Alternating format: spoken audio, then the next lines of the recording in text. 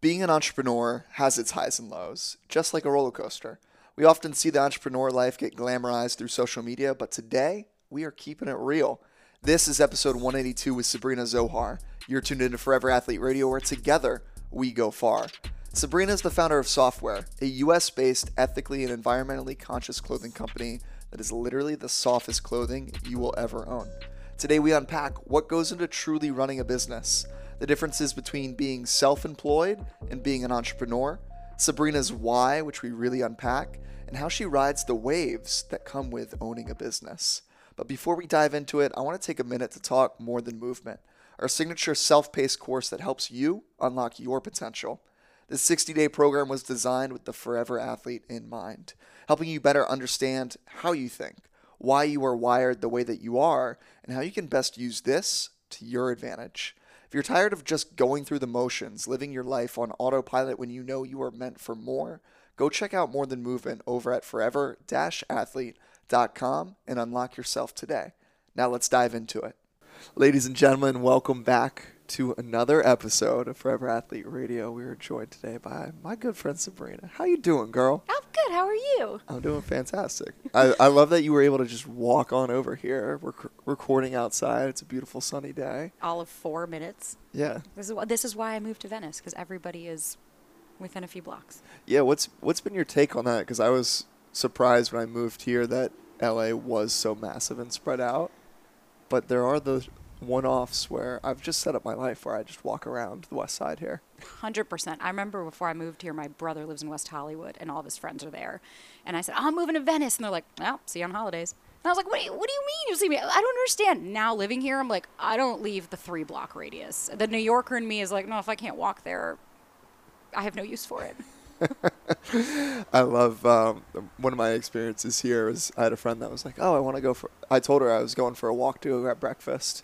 And I walked from Venice to Montana and Santa Monica to Bardana. And she was like, wait, you're walking all the way there? I was like, yeah. And I don't know if it's just the East Coast thing or what, but she was not very happy with me. It's the same in Florida. Literally, you're like, I'm going to walk across the street to go and get like a Starbucks. It's sacrilegious. Like, whoa, you use your legs. You're like, I know, it's so strange. But in New York, I would hit like 35,000 steps a day. Yeah. So you're talking to the walking queen. So that's why I am in our neighborhood, is because we're so centrally located. The rest of LA, Yeah. No, that's how I feel as well. I want to backtrack a little bit and highlight your story, because you gifted me so graciously one of the softest hoodies of all time.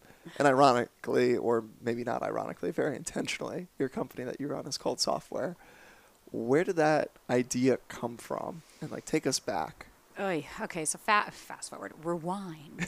Let's bring us back to 2017.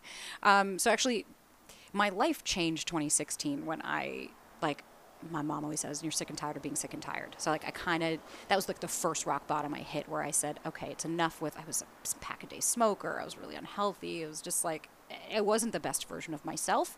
And that was the catalyst of change. And it's interesting as I tell the story, when you think back on hindsight, and you realize how everything really did work out in the way that it was supposed to kind of lead us to where we are now. And I can't wait to have this conversation in 5 more years.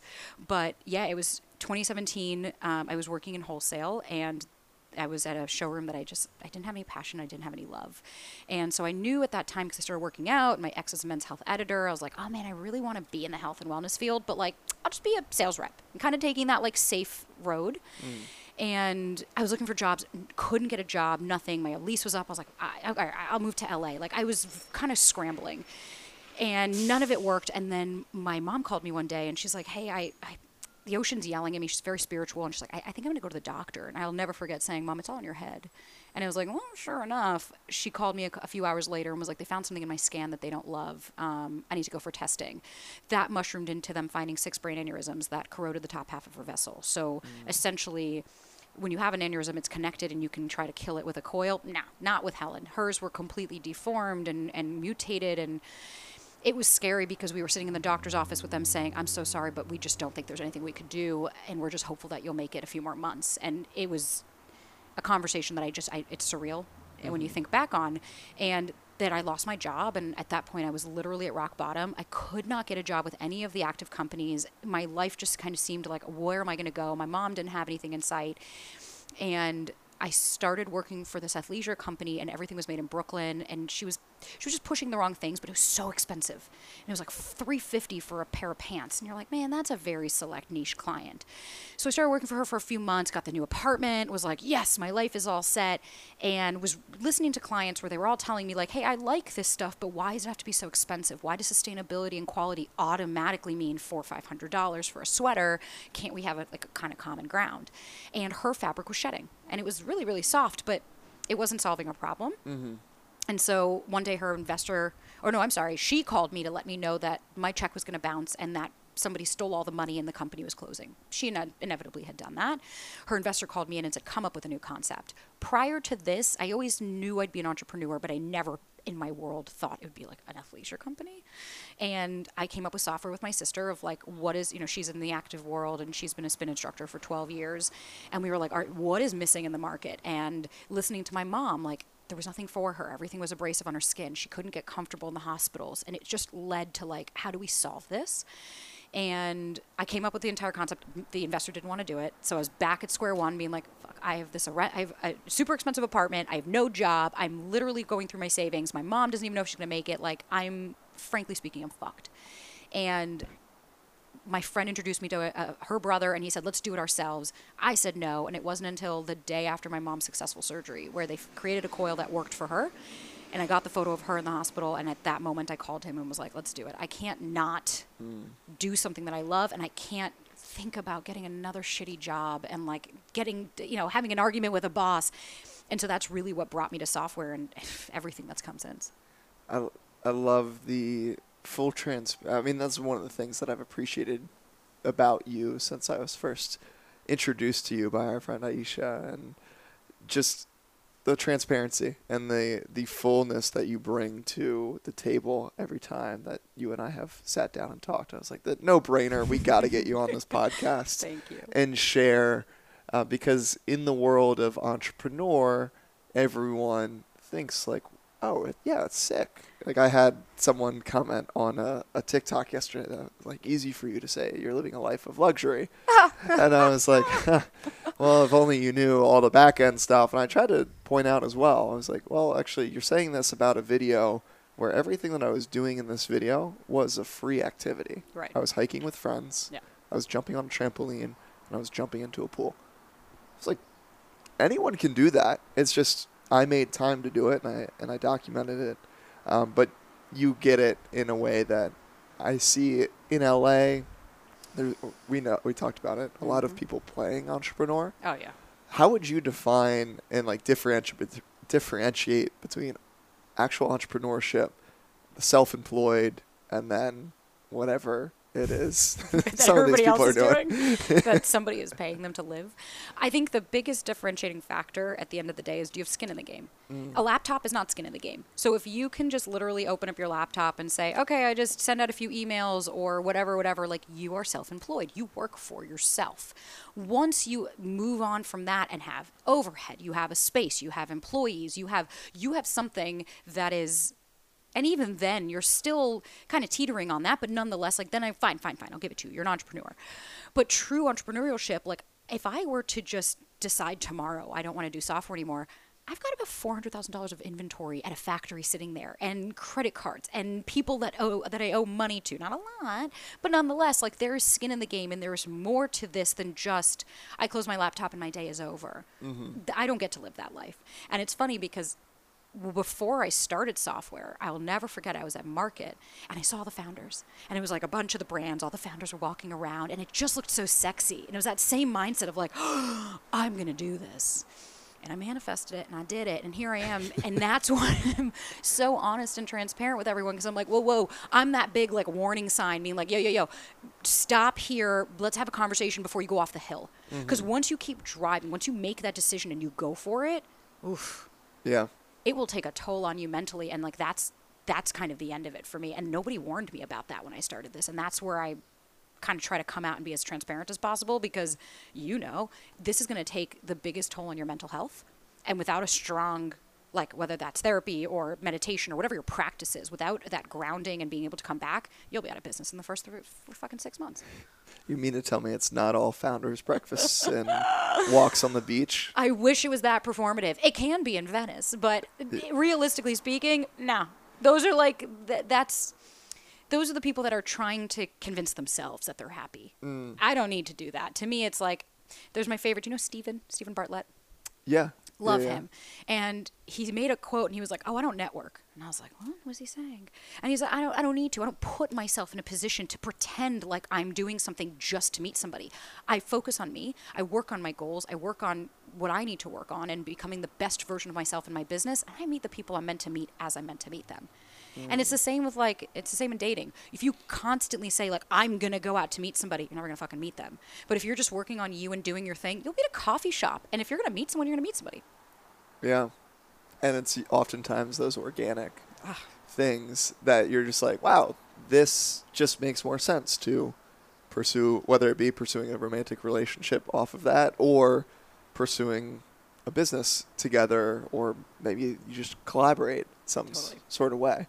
Yeah, and I think that's even how you and I met. It's like, it could have been contrived. It could have been a reach out and making it known. It's like, or you just support. You go, like when you had your book signing and showed up, you support. You're there to say authentically, and it mushrooms into something awesome that can happen, or sometimes not. But at least it's coming from a place of authenticity versus like forcing it constantly. Yeah, I'd say I speak a lot on. I do call it networking still, but maybe we need to come up with a different word for it because I'm a firm believer that networking shouldn't be transactional. Yeah. None of our relationships should be transactional if we can avoid it, right? No one likes to feel like they were sold on something or like you were given something and then in return, I've actually talked about this with some other entrepreneurs in the LA area of, it's like when a brand organically gifts you something, not to post about it, but just says, hey, here you go. I think this would benefit you. And, if you like about it, just tag us kind of deal. I feel way more inspired and creative in that space rather than when they reach out and they're like, okay, we're going to give you, for example, a software sweatshirt and here are the 5 deliverables that we need from you in return. And I'm like, I kind of almost just rather pay for the sweatshirt and not be tied to anything. 100%. Because you start to value your own time and you're like, I don't need this. I don't need anything. Unless it's something I really love. Like if a brand reaches out and you're like, oh, sweet. I was going to buy that anyways. Sure, I'll post about it. But even that's how I approach even any kind of influencer marketing and things. And like, that's how we've gotten to where we've gotten. It's very authentic. Like I will reach out and I'm like, hey, I hope to see you in it. Because it's also like the founders reaching out. There's also an element of like at the same time expressing to someone like, hey, we don't have a lot of resources. So like if you could, that'd be really great, especially the bigger people. And like I don't think people also understand the value and the weight that they hold.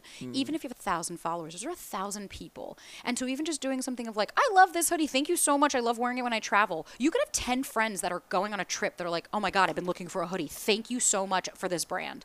And like Melissa Wood posted for us during COVID and I sold out overnight of a style. I have never in my life experienced the power of that, but it was so authentic. I gifted it to her, didn't ask for anything. She genuinely loved it and it resonated with her audience and with her following. That's incredible. That was gonna be one of my questions was what's been your experience with if you have a formal influencer marketing campaign or if it's very much just intuitive. You see someone, you connect with someone and hey, here you go. Here's a piece or two.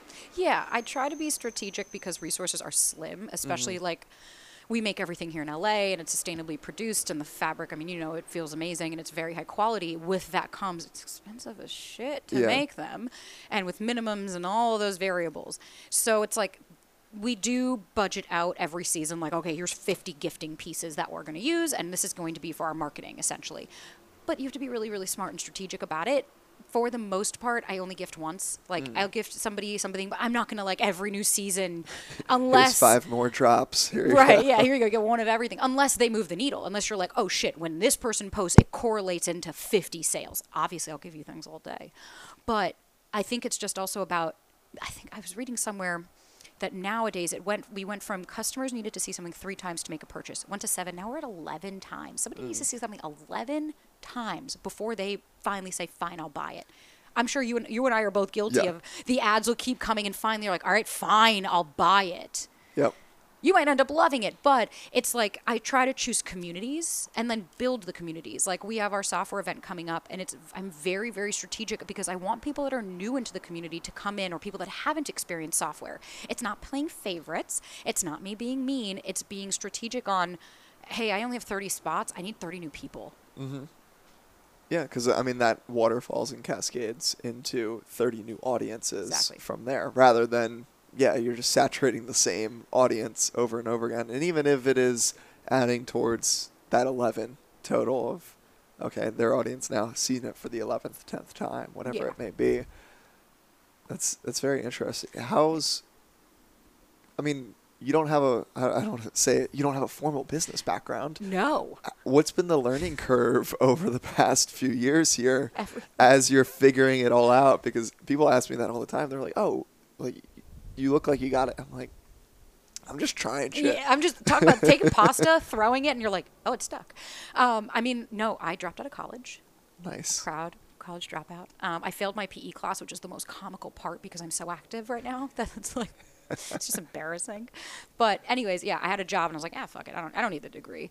And so when I started software, I had my business partner and he was the business guy. Mm-hmm. And it was funny because I put so much trust into that I didn't end up realizing I actually ended up knowing more. And I knew more about the specificities of our business. And I think that's the important thing. You don't need to know how to run a Fortune 500. You just need to know how to run your shit. So like for me with fashion, I just need to know fashion. I need to know manufacturing, marketing, like just in my wheelhouse. I am not trying to take on more. And when we first started software, it was only solids. I wouldn't even entertain a color or a tie-dye or anything. I said, no, we are your black hoodie. You come for us, you know you want your black tee, you have it. There's no logos. It's very simple. It's very minimalist. We even used to heat press our tags so that you had nothing. Then I started realizing and learning more. Oh, God, that doesn't really help us. People are getting confused with the heat press. Okay, now we need tags. Oh, maybe we should add a logo so when people see it on, they know what it is. I just started kind of mushrooming and evolving.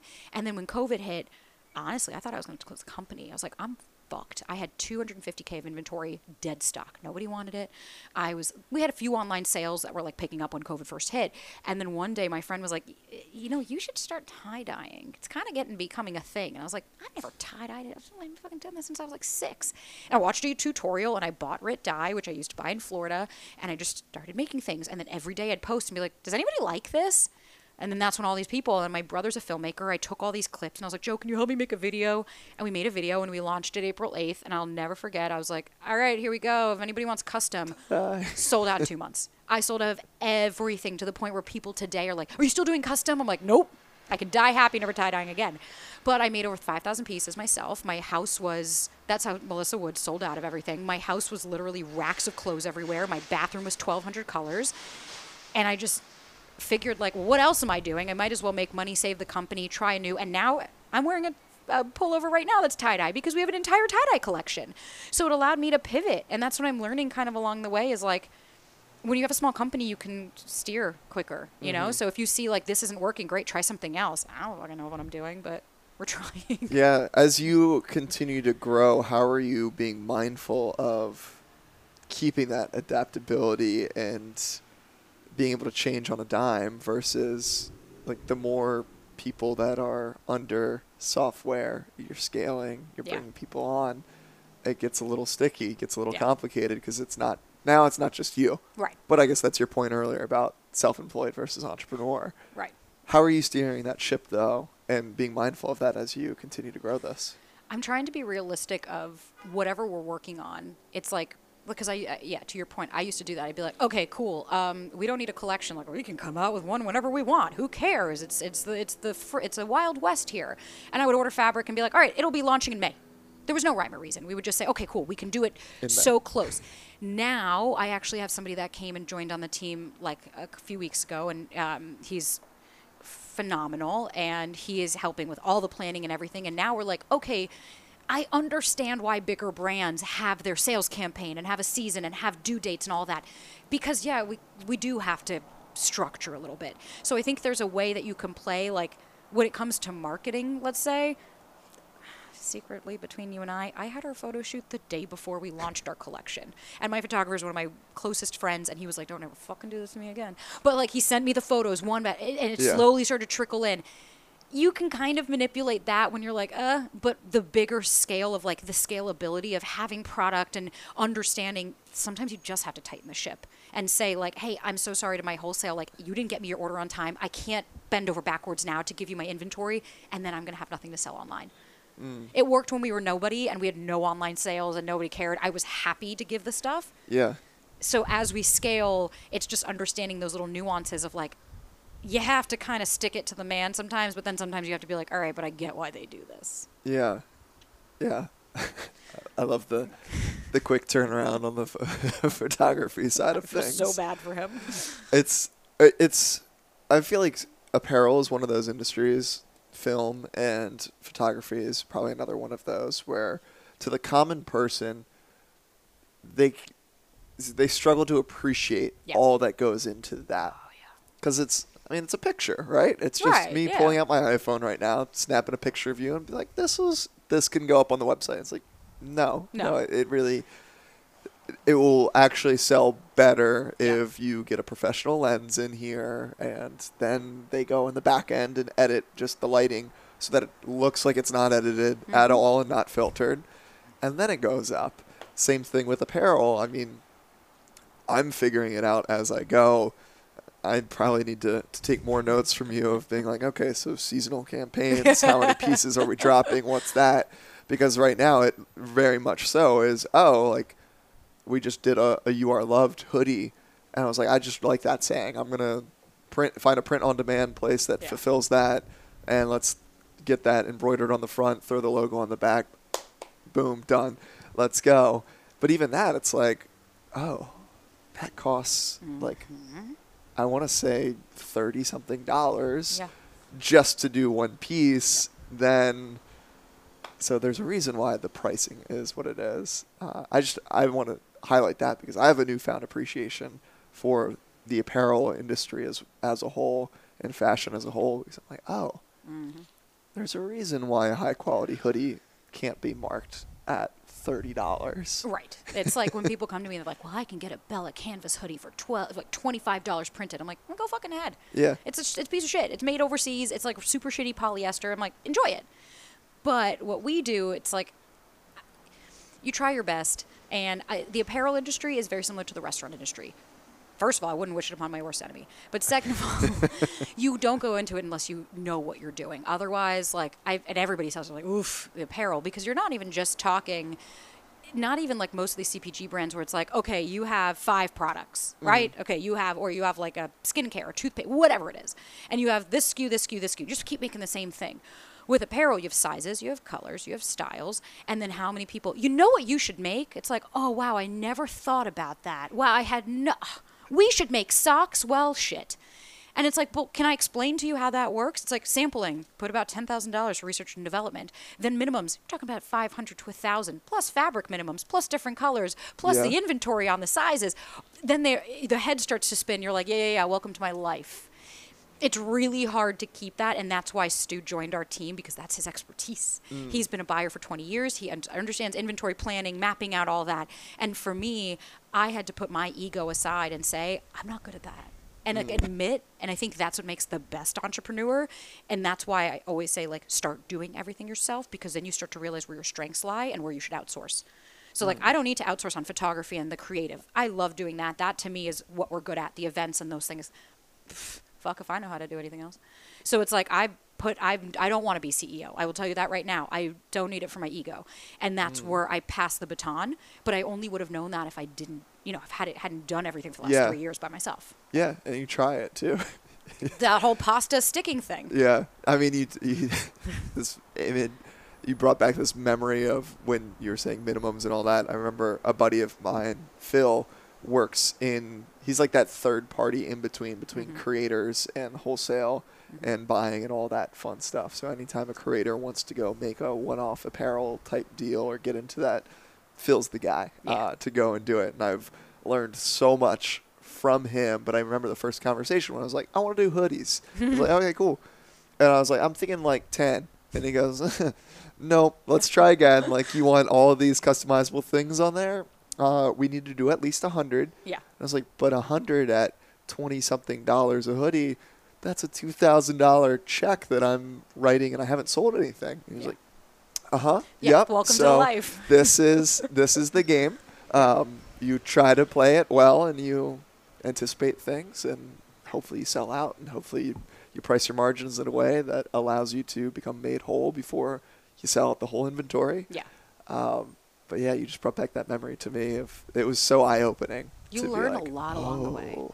Oh my God. I mean, I didn't know any of this. When I Yeah. first started, it's like, why can't we have 40 different and this and this and this? And you're like, let me stop you right there. It's like, we're talking 500 minimum on fabric. Your balloon gets deflated. And you're like, oh, shit, 500 yards. And then it's like, oh, but if you're going to do 250, you have an upcharge. You're like, oh God, that's really eating into my margins. Oh God. And then post-COVID now, all of our costs went up 40%. Everything across the board. Fabric, manufacturing, even our hang tags, the things that go, everything went up in cost. And it's like, I can't eat that. You have to then, Pass it unfortunately, off, and yeah. the consumer has to take that. And it's hard to articulate that to people, to explain, like, I don't want to do this, but if you want new, and even us, we're still identifying now, because it's a risk. Every time we come out with a new collection, we're taking a gamble. We don't know what's going to sell. So I came out with, 6 new colors. Some of them are doing so well that we're like, woo, thank God we went heavy on that. And then others were like, oh, thank God we only made 10 of those, because that's, you know what? That's the Yeah. gifting. That's the gifting color. Nobody wants it. We learned we never do this color again. And it's trial and error. So I understand, try sinking in $150,000 into production and you're like, fuck, I hope we sell this. And that's why we then just go heavy. We're like black and navy. Yeah. You can never go wrong on having your core stocked.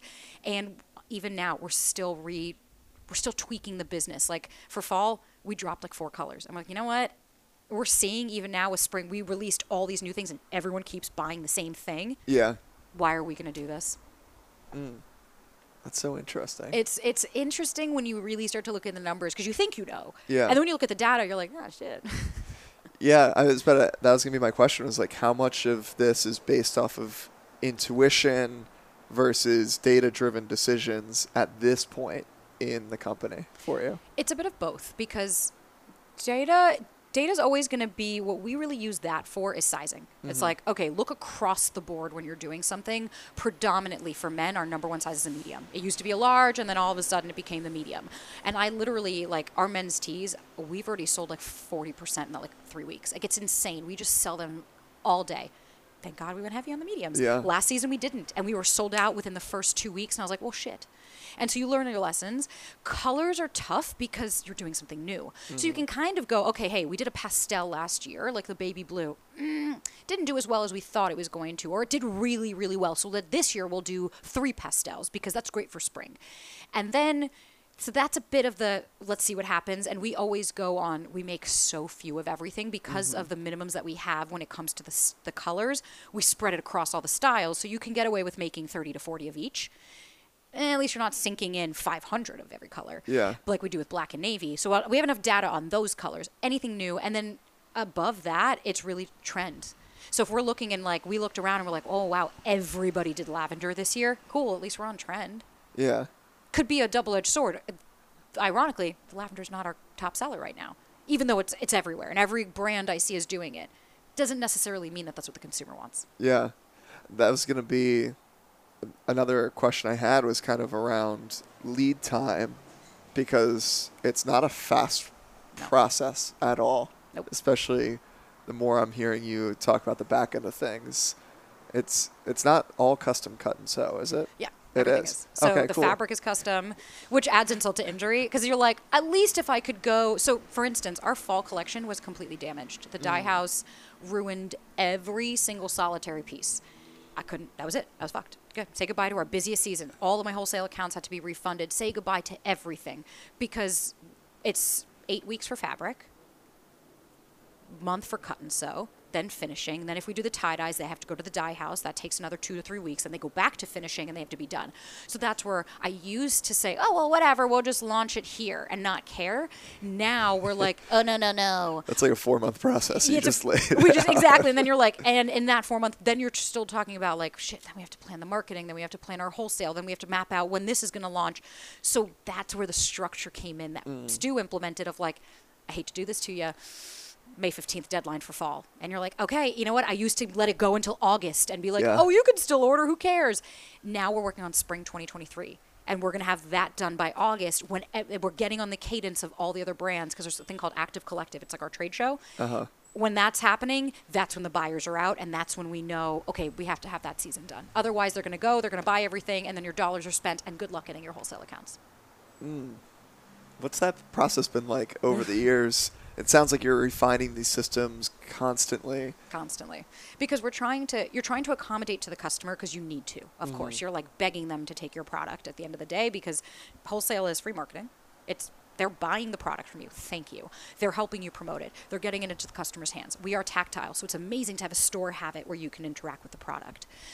But with that comes, like, I can't tell you how many of my clients, I'll write in the emails in bold, make sure you order enough, because I cannot guarantee that we will have immediates for you. Come the season, if we sell out of black online, I can't accommodate for you. Like clockwork. Everyone never buy enough. And they're always going, oh, please, can you just find them? I'm like, this is not Santa's workshop. No, I can't. So it's like training your wholesale. And I've been tweaking this for the last 4 years, because wholesale was my background. I had been doing that for a few years already. And seeing how strict brands were, I wanted to change that. And that's that one part of the business that you're like, ugh. As much as you want to stick it to the man. I want to say, and it's like, I kind of can't, because of the manufacturing aspect and things. And that's where I think the consumer doesn't really understand all that goes into a season. Yeah. Where I'm like, oh man, we've been doing this for, like I said, we're working on spring 2023 right now. So what's going to come out next year? I already got it going. That's insane. Yeah, when you think about that lead time, I always joke with people, because now that having done a little bit of apparel, and I'm very much a novice compared to what you're doing at this point, I'm like, people come up to me, they're like, so, like, did you go custom ink? Like, which way did you do it? And I was like, you can go custom ink if you would like. Go for it. It's also going to be expensive too. Yeah, you want to spend it, sure. Like, go for it. But there's so much to it. It's such a complex world. It's not so simple as you mocked up a design on whatever graphic design platform you're using and you slapped it on a T-shirt. Right. And you can. Yeah. It's like, okay, sure, but you're going to get what you see when you go out to You're going to go on the boardwalk. And exactly. Get your like alternative apparel shirt with like a super cheesy California logo that someone's printing. Heat pressed on. Yeah, and it's like, whilst I can't tell you how many clients will be like, or influencers will reach out, I want to do a collab. I'm like, all right, let's go. And they're like, I want to do like 5 new styles and 10 colors. And I'm like, oh my God, I'm going to stop you right there. I had to do that to a friend. Her boyfriend wanted to give her something to do. So she's like, let's do it. And we mocked it out. And we're like, it's going to be a $100,000 investment. And of course she's like, oh, we were thinking like 10,000. I'm like, here's like, 5. Same. Yeah, exactly. I would love for it to be $10,000. I wish. It's like, I'm like, here you go. That's what you can choose from. And so that's where I educate my customers all the time on it. And then you see that the disconnect between it, or the same with people. You should make this, that whole mentality of like, you don't understand how long it's taken me 4 years to perfect the styles I have now. I just tweaked our top selling tank. I made changes to it this year because it was still, I was like, a lot of customer feedback. They're all saying it's a little short. We're going to make it an inch longer. That's why it's like adding new styles. It's not worth it, because by the time you research and develop and get the fit and get everything perfected, then manufacture it, which you'll have issues. Then you get it live. And then like we did it with the shorts, and it was a bust. We were shocked. Everybody wanted them. And you're like, well, thank God we didn't do that many. We put them on sale. You call it a day. You dust off your knees and you keep walking. But that's why with most brands, I'm like, keep it simple, stupid, as my teacher used to say. Just make the same thing in different colors until you've perfected it and you have such a devoted following. Then add something new. Yeah. Yeah, instead of doing the one-off collabs or the... It's not worth it. It's not worth anyone's time unless it's somebody, it's like a celebrity. It has to be somebody that's so big. Or even now, I'm not going to say their name, but we're doing a collab with a really big TV personality. And even she was like, I don't want to go through all this. Just, I love this color. Cool. I'll take the blue tie-dye. And you're like, Sick. Sweet, thank you. That's a clear, great. I'll just drop them off at the dye house. We've already done it. We don't have to develop it. And then I have another client who, she doesn't like this. I want to change. I'm like, girl, it's $100 every single time you want a new sample. So pony up. And then it's, oh, I don't want to pay. You're like, well, then we're not doing this. It's expensive to do. Yeah. But it's worth it. Oh, 100%. I mean, the freedom and the flexibility that going the route that you've gone allows you to innovate and truly put something out into the market that solves the pain points and the issues that you clearly saw a number of years and that still exist out there in the space as well.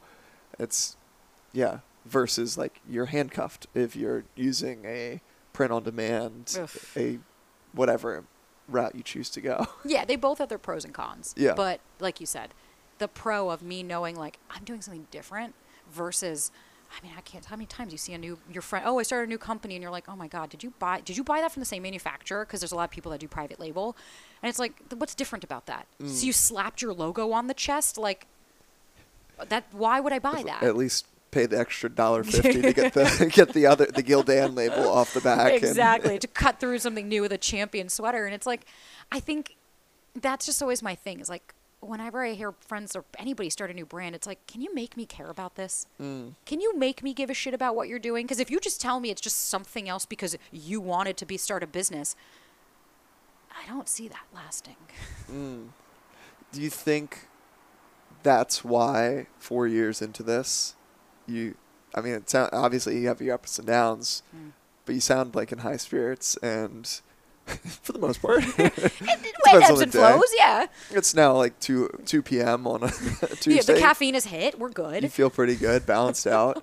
But do you think a lot of that has to do of what software was born out of? Like, how important is that why behind the day-to-day grind for you? Honestly, it's the reason we're here, for sure, because I think I would have given up a long time ago if I didn't hold on to the why. Like, my mom is still with me all the time. Like, she came and helped me do inventory. And the poor woman, it was the day that we had like 98-degree weather here, and we were in the factory with no AC upstairs filling bins. And like, I literally had a mental breakdown because I was so overwhelmed. It's like, I have the run and then the hurry up and wait moments. So it's like, we'll go through 2 months where I'm like, oh God, there's not that much for me to do per se, besides like manage the business and keep going. And then all of a sudden a month will come where I've never been so overwhelmed and inundated with problems and issues. And I literally broke down, and my mom, she love her to pieces and she knows how to do this. She'll always be like, oh, you know what? It's okay. Let's just liquidate. We'll get you a job. And the minute she starts, I'm like, all right, okay, it's enough. Like, we're done. Let me put the big curl pants on and wipe the fucking tears and keep going. And I think that is truly what keeps me going, is because the fear of failure is terrifying to me. But sometimes the fear of success could even be scarier. And I have to push through that all the time to understand that, like, I chose this. I can't be mad at anybody when I have my low moments. And I think now that we're almost entering our 4th year, and I feel like I'm learning to, it's gonna sound terrible, like hit it and quit it. Or like I'll do something and I walk away. I don't dwell on it. I don't sit and like monitor the sales. You do it and you put it out there, and it's like, that's part of the manifesting, is I believe it's gonna happen. It's an if not a when, and I do everything I physically can within my power to get to that road. But I also learn to surrender and say, like, it's gonna happen when it's supposed to happen. And you know, how many brands you hear of, they were about to close and then they got this one article that blew them up, and it's like, I'm prepared for that day. And that just keeps me going all the time, because I also then think of, what's the alternative? Closing the company and getting a job. That's scarier to me than anything else I'm going through. Like, that doesn't sound fun. I have a really interesting resume for the past 4 years. I actually thought about that the other day. I was like, all right, if you actually did this, let's say you just, because I will be 100, you know, I keep it 100 all the time. I think about closing this company like every week. Every week I'm like, I can't do this. How many times I've said that? And my mom's like, all right, here we go. And she's my sounding board. She just already knows when I call her, and she's like, okay, let's have the talk. And I literally thought, and I was like, fuck, what would I put on my resume? Like, what do you, and then I was like, what job would I get? Where would I even go? It feels so foreign to me that this is actually my only option. And I probably shouldn't put that much pressure on myself, but I do. Yeah. I had a buddy that when I told him we were catching up, and he just paused and he goes, you know, whether this works out or not, you'll have one hell of a resume. By the time, like, if you choose to go back into that corporate world, you'll have one hell of a resume. I was like, Yeah, I hope I don't have to ever explain in a job interview what Why? happened. I'd almost be like, well, how much time do you got? Yeah, you're like, hey, I know you want to hire me to help your business be successful. Mine failed, but let me tell you, you're like, no, nobody wants to have that conversation. But I think it's also just say, what experiences do you bring to the table? And I actually always think, I'm like, shit, am I going to be overqualified for a lot of these jobs? Like I do every job that people have full time. I do them all in Yeah. a week. And you're like, oh. Isn't that the best? People are like, oh, who did your graphics? You're looking at... My friend got mad at me. She's like, why the fuck didn't you have me do it? I'm like, oh, I didn't want to ask. She's like, I get annoyed with you. And I'm like, you're just so used to it. I'm so on autopilot to do everything. Like, I fulfill the orders. I write the thank you cards. I still connect. Like, anybody that writes in, I'm still emailing, even though sometimes I pretend it's not me.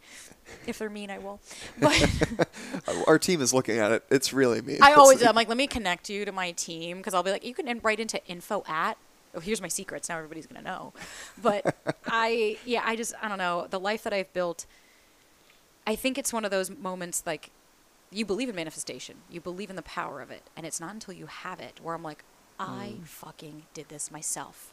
And you have to give yourself that because I'm in therapy every week and my therapist is always like, great, you just talked about all the things that you didn't do right. Can we talk about the things that you did do well? Yeah. And it's like, I get to wake up every day in this beautiful sunny place. I manifested this life for myself. I left New York and came out here and I literally envisioned the dog walks. And like, sometimes I pinch myself because I'm like, Clem, you and I did this together. That's my dog.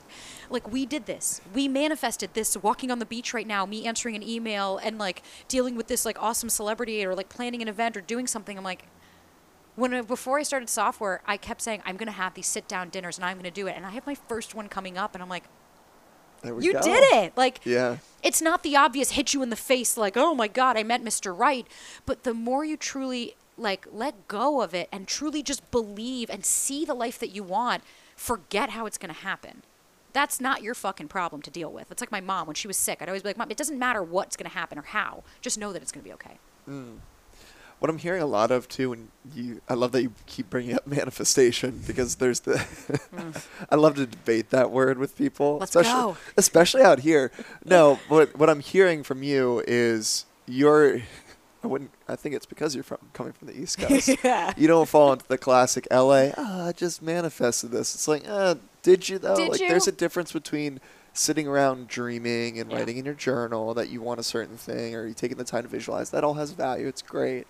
But at the end of the day, stuff still needs to happen. What's the You action? need to take steps to Yeah. move the needle towards that manifestation. And if you do that and your actions are in alignment with what your vision for your life is, then yes, quote unquote, by chance or an overnight thing, you and I both know that doesn't actually exist, but an No. overnight thing will happen.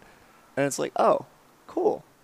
And it seems to only be you're not the one surprised by it No, and when it's it like, happens. it's the prime example when you're dating and you manifest the dream partner that you have. And people are like, and I manifested him. And it's like, no, you were very clear about what you wanted, so you identified it in that person. Because if it were you 6 months ago that didn't know these are all the credentials that I want, you wouldn't have taken the actions to meet that person or to give that person a chance. It's the same thing with me. Like, I manifested this life in LA. It's like, no, I envisioned it, and I made it happen. I then took the steps needed to take, like, get rid of this, do this, move this. You start moving the puzzle pieces. It's not like I had a friend. Do you watch Arrested Development? No. Okay, there's one character on there called Tobias Funke. For anyone that knows this, you'll understand the reference.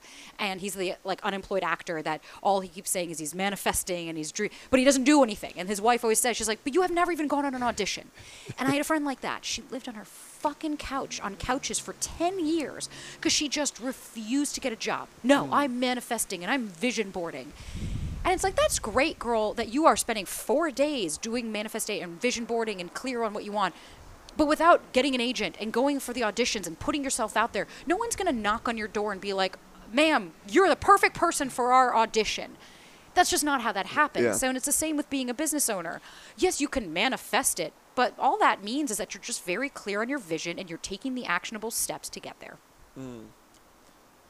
Yeah, and I think that's the power of those exercises of the vision boarding. Like, I love vision boarding because it is helping you actually see where it is that you want to go, Yeah. creating that North Star. I mean, the name of the podcast being Forever Athlete Radio is really trying to help show people that there is a North Star post sport. Yeah. You just might have to spend a little bit more time uncovering that and discovering that. It's not as simple as sitting down at the start of season. You set your goals, and it's like, oh, yeah, All-American, conference title, like, Yeah. easy, done. I know exactly where I'm going. It might take a little bit more time now. Yeah. Do you vision board and visualize your goal set? If so, what does that look like? Or is it more just, what does that process look like? I've been doing this for a while, probably the last like 12, 13 years, is I will every new moon or full moon, I can't remember, I think it's new moon, I will write down, and I do it more so to kind of get back in touch with myself, of like, okay, if I'm single, so if I'm doing it for like, I want to attract the right partner or goals for the business or things like that, I'll do it just so I have it clearly in my head so that I can identify it when I'm doing it. So if I know like, okay, software's going to hit 1 million, 2 million, 5 million, whatever the number is that you want to put. And that's the goal for the year. And I'll write that as if it happened. I don't sit there and like meditate on it and do a ritual and do that. Like, I just say it and I will just, in my gut, I'm like, that's what's going to happen. And I surrender. And that's the process for me. I meditate every morning when I wake up. And on the contrary, I think I do the opposite of manifestation. I try to empty. I try to like get it all out, stop thinking about it, because the more I think that you focus on it, and like I think that's what's dangerous about people that are like, every single day I write down, it's like, you're harping on it. You're obsessing over it, and you're not allowing life to happen. So I think it's like once a month, it's great to get really clear on what you want and where you are, and you're like, hey, let me look a little TB, a little touch base with myself. Yeah. But that's kind of the extent to it, because I don't want to dwell and focus so heavily on something to where you suffocate it from happening. That's absolutely it. Yeah. I jam out and nerd out on flow. Yeah. And that's one of those, it's just like it can almost be ever fleeting for so many people. It's one of those things that actually the more you do in your life to set up the perfect structure to force flow to happen in the moment when you need it to happen, it doesn't happen. Never does. Never does. And then the moment that you just kind of like stop caring a little bit, it allows you to take a step enough back where it's like, I just like dropped in. Because you're releasing the attachment to it. Yeah. And then it's like it parallel. There's so many things that parallels in my life like that. But when you release the attachment to something, you allow it to just happen. If you believe that something's going to happen, like when I say, okay, software's going to hit this number for goals, I let go of the number. I know obviously like what we need to hit every day for us to hit expenses and things like that. That's being a smart business owner. But this overarching, like, we're going to get to 100 million, it's like, okay, well, let's start breaking that down and let's get to 1 million or 5 million or 10 or wherever you are in your business. And then it's just every day taking actions of like, cool, so today, what are we going to do to make one small step to get there? Is that a new contact? Is that reaching out to somebody new? Is that maybe focusing on ads or focusing on something specific in the business? I think that's where it takes place, and less of, because I manifested it. It's like, no, you worked your ass off for it. And I think that's also where I get frustrated with LA a lot of the times. It's like, stop giving your power away and all of the hard work that you've done into, the universe did it. It's like, no, man, you did it. Yeah. The universe facilitated it, but you implemented it, because the universe could bring you everything you want. And if you are not clear enough on what you want to see it, just keep going. Have you always been that way? No. Able to, walk me through that process of being able to step away from the attachment piece and really it sounds like a lot of it is letting go of certain expectations and being open to the possibility of what can happen in that moment. What has that process been like for you, that learning experience? A total 180 from where I am now. When I first started the business, I was like a noose around the neck. I would constantly I was watching every step and refreshing the numbers, and every 5 seconds looking, and I lost my life. And this is like a newfound perspective for me, because I went to New York recently, and I think it just opened my eyes. I realized how much I had changed, how much I had grown from when I was there, and how all of these things, like my favorite saying, I relax, I let go, my life is in flow. And I started to realize, okay, prime example. This is my friend Larry. shout out to him for putting this into perspective. And he says it for dating and for professional. He's like, treat your life as a store. When you have a customer come in, he's like, do you chase them if they didn't buy? No. You keep doing what you're doing. You know the value of your product, specifically when you're dating, but a lot as well when you're in your professional world. And that's how I live my life now. What kind of customer is this? Okay, Corey is the kind of customer in my life that comes back consistently. He shows up, he supports, he puts it, okay, that's somebody that's going to get my attention. Or then you have somebody that you're like, it's a window shopper. They're wasting my time. They keep coming back, but they're never buying. And they're just want to use you for your energy. And it's helped me let go of a lot of things of like, hey, there's no hard feelings against anything that I'm letting go of, but I know what's for me won't pass me. And I think because for so long I tried to hold on, and then I realized recently where like when you let go, you're like, hey, just let the chips fall. Just let it go. And I know it's so much easier said than done. You're talking to a recovering anxious ball who I have to know everything and where everything's going and how it's going to fit into place and everything. But meditating has allowed me to have the space between that. I've started to realize I respond, I don't react. And like even this morning, I was on the phone with USPS for like an hour and a half because a package went missing. That was a lot of stuff. And then they hung up on me. And I used to get enraged and cry and scream and get pissed. And I just called back and I was like, just please don't put me on hold. And we rectified it. And she was awesome and she was able to help because you relaxed and you just said, okay, I can only control me. That's all I'm trying to do right now is just control me. And when you do that, oof, the rest kind of falls. Shout out to USPS. They're just doing their job. And boy, are they not doing a great job at it. Yeah, but it's takes a lot. And you hear that saying, kill 'em with kindness. It's but true. I truly, what I've recognized there too is, when there is a problem and like there's going to be conflict and disagreements. Yeah. And even more so when you start to open up a business Oh, and yeah. try to Emotions resolve come that. in and- Yeah. But no one benefits No. if the conversation that isn't a conversation, an argument is just emotionally charged on both sides. Yeah. It's pointless. You Yeah. both walk around in circles. That worker could have a terrible day, and you're going to have a terrible day as well. You're both going to walk away just being, wow, that lady was the worst. Yeah. I hope she never calls back again type deal. Or you could choose what you just chose there, which I think is a really significant sign of growth, to go back on there and just be like, hey, like, I'm tired. Yeah. I'm kind of exhausted and pretty frustrated, but I'm willing to work through this with you if you just hear me out. Yeah. And I'm not going to yell at you. No, it's like I'm going to meet you there. It's having a little bit of vulnerability. Yeah. Showing a little bit of yourself of like, when I called her, I was like, I'm really frustrated. I really just need to figure that. And I gave her my spiel. Then she was like, all right, sweetie, how can I help? And it's like, oh, shit. Oh, okay. Because She I'm like cares. that. Yeah, when people write in, when I get that dick email, Yeah. just like super rude, I instantly come back and like, who do you think you are? But when someone's really sweet, I'm like, okay, all right, I'll help you out. I got you. Don't Yeah. worry. And I think that's, again, it's just going back to like, I'm trying to find gratitude in the little moments. Like even now, when I walk home today, there are a lot of things that are scaring me or making me anxious or, oh shit, what if we don't have a sale later today? And oh my God, am I going to be alone forever? All of those ruminating thoughts. And then it's like, break it down. I challenge the thoughts all the time of like, okay, well, what's the worst that can happen? Start like, once you dissect it and you start going, I think that's also how I've been able to like release a lot of control. You start to go, what's really the worst that's going to happen? Have you ever been homeless? I, thank God, have not been homeless. Because Thankfully, we always get what we need when we need it. And by surrendering, trusting in that, and just knowing, hey, I'm doing my best. I'm going to have a smile on my face, unless you really fucking piss me off. Then you're going to get it. But for the most part, I'm going to be nice because you are going to attract people that are genuine and authentic. The people that are not, no thank you. They're never going to help you anyways. And I learned that by kissing ass on the people that aren't. The real, you know what I mean? It's just such a waste of energy. Oh, it's depleting. And Yeah. then you get home and you're just sitting there and it's like, oof, And it affects you way more than it affects them. 100%. They don't even notice it. It's a blip on their screen.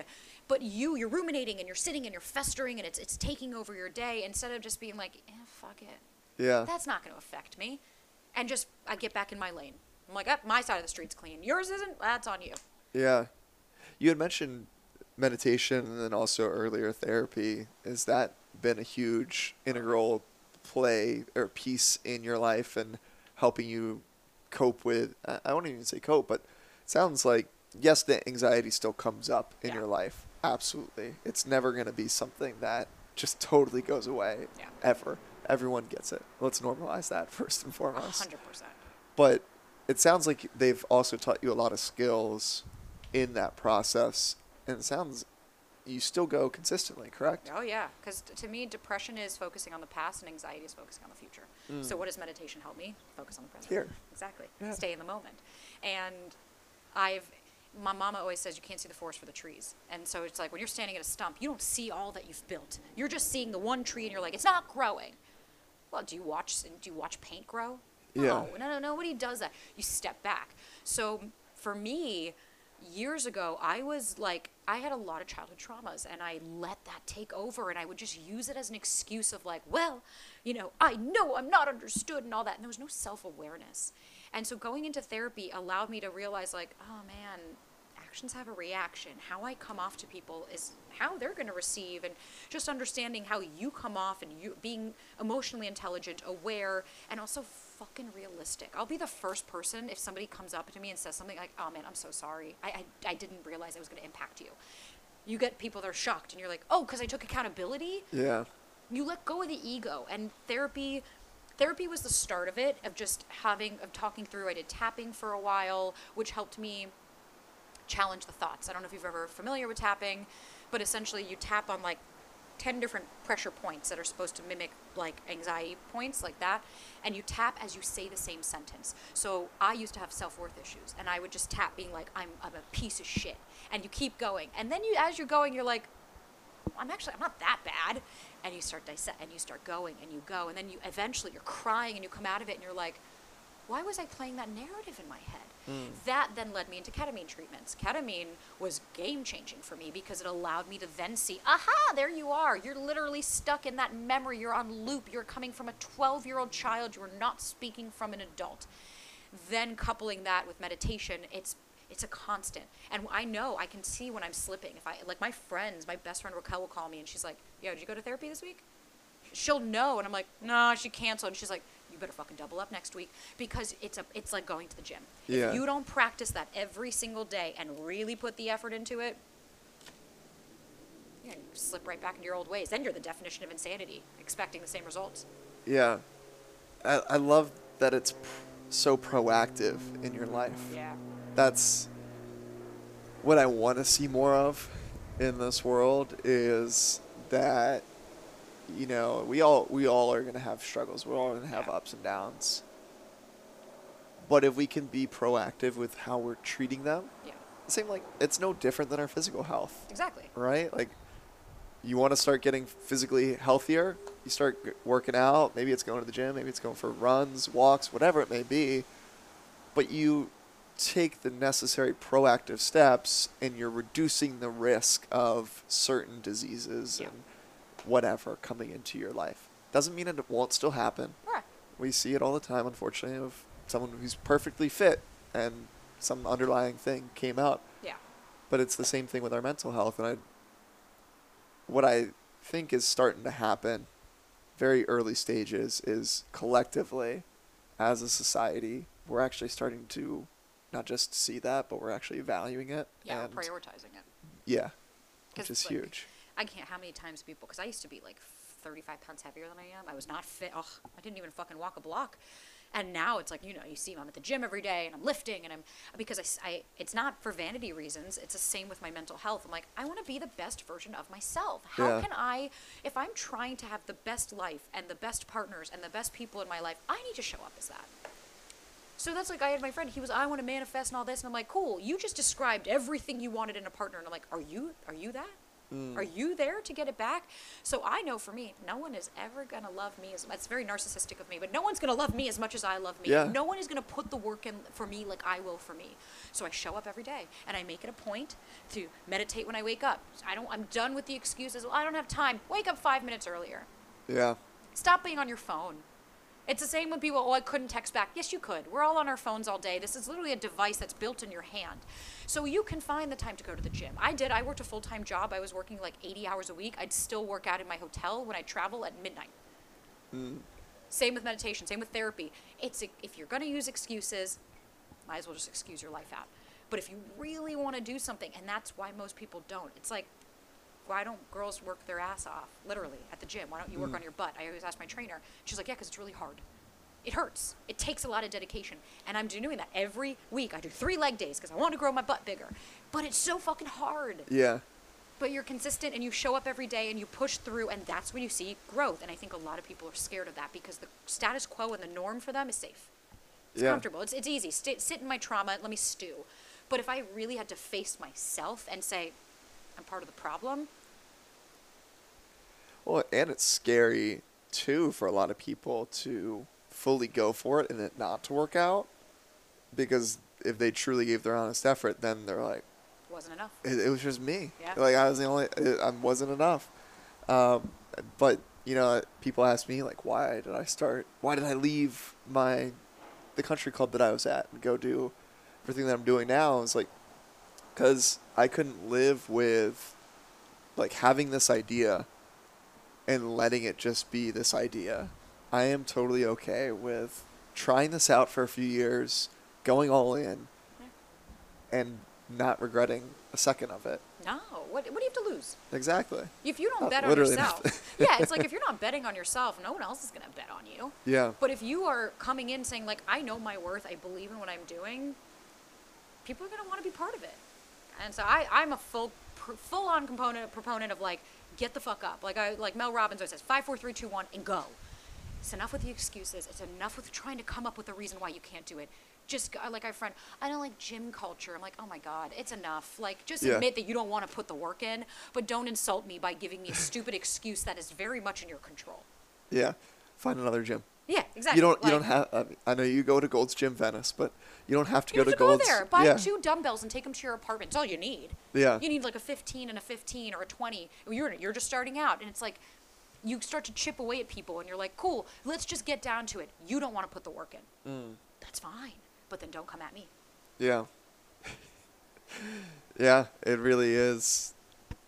I don't want to say that simple, but kind of it can be. If you take, I think we overcomplicate. It's like my brother always says. He's like, why do women in dating overcomplicate? He's like, just look at it as it is. And once you strip it away and you're like, huh, yeah, you're right. Yeah, it really is like down to, we come up with all these reasons as to why the guy didn't call you. And you're like, just simplify it. Yeah, he wasn't that into you.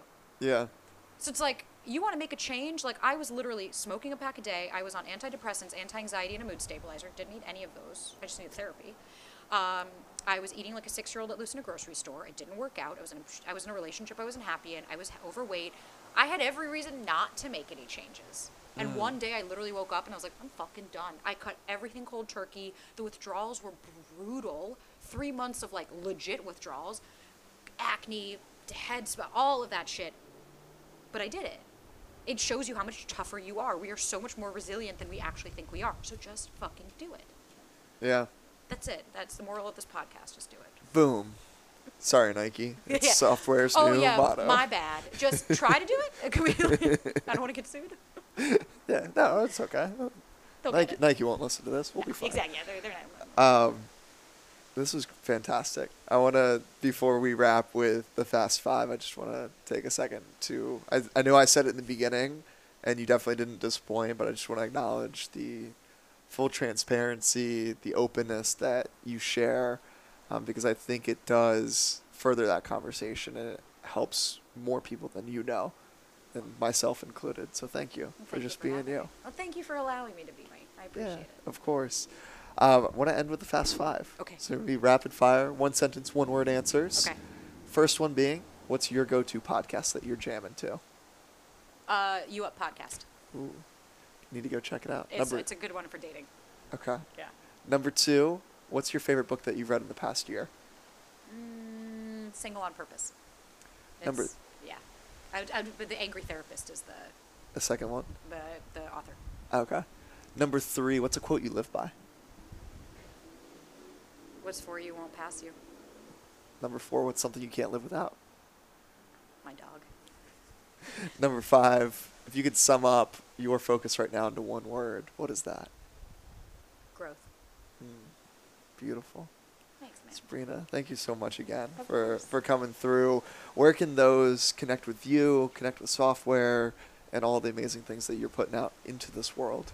So on the weird thing that we like to call Instagram, Sabrina.Zohar is mine, and then Wear Software, W-E-A-R, soft, W-E-A-R, little play on words, and then wearsoftware.com. And we are just called Software, but Wear Software is the handle. Beautiful. Yeah. Someone else has it? Someone else has Software, and I was like, motherfuckers.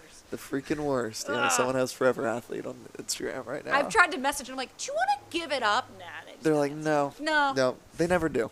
They never do. They see you're a company and then they think you have way more resources than you actually do, and they're like, it will be $50,000 for the handle. And I'm like, that's fine. We'll be Wear Software. Exactly. Thank you. Like, we'll put a dot. I'm okay with that. Yeah, that's fine. Sabrina, again, thank you for your time. Of course. Appreciate you. Appreciate you being here with us. Take a second to leave a review and subscribe wherever it is that you're listening. It means more than you know. And until next time, flow on, my friends.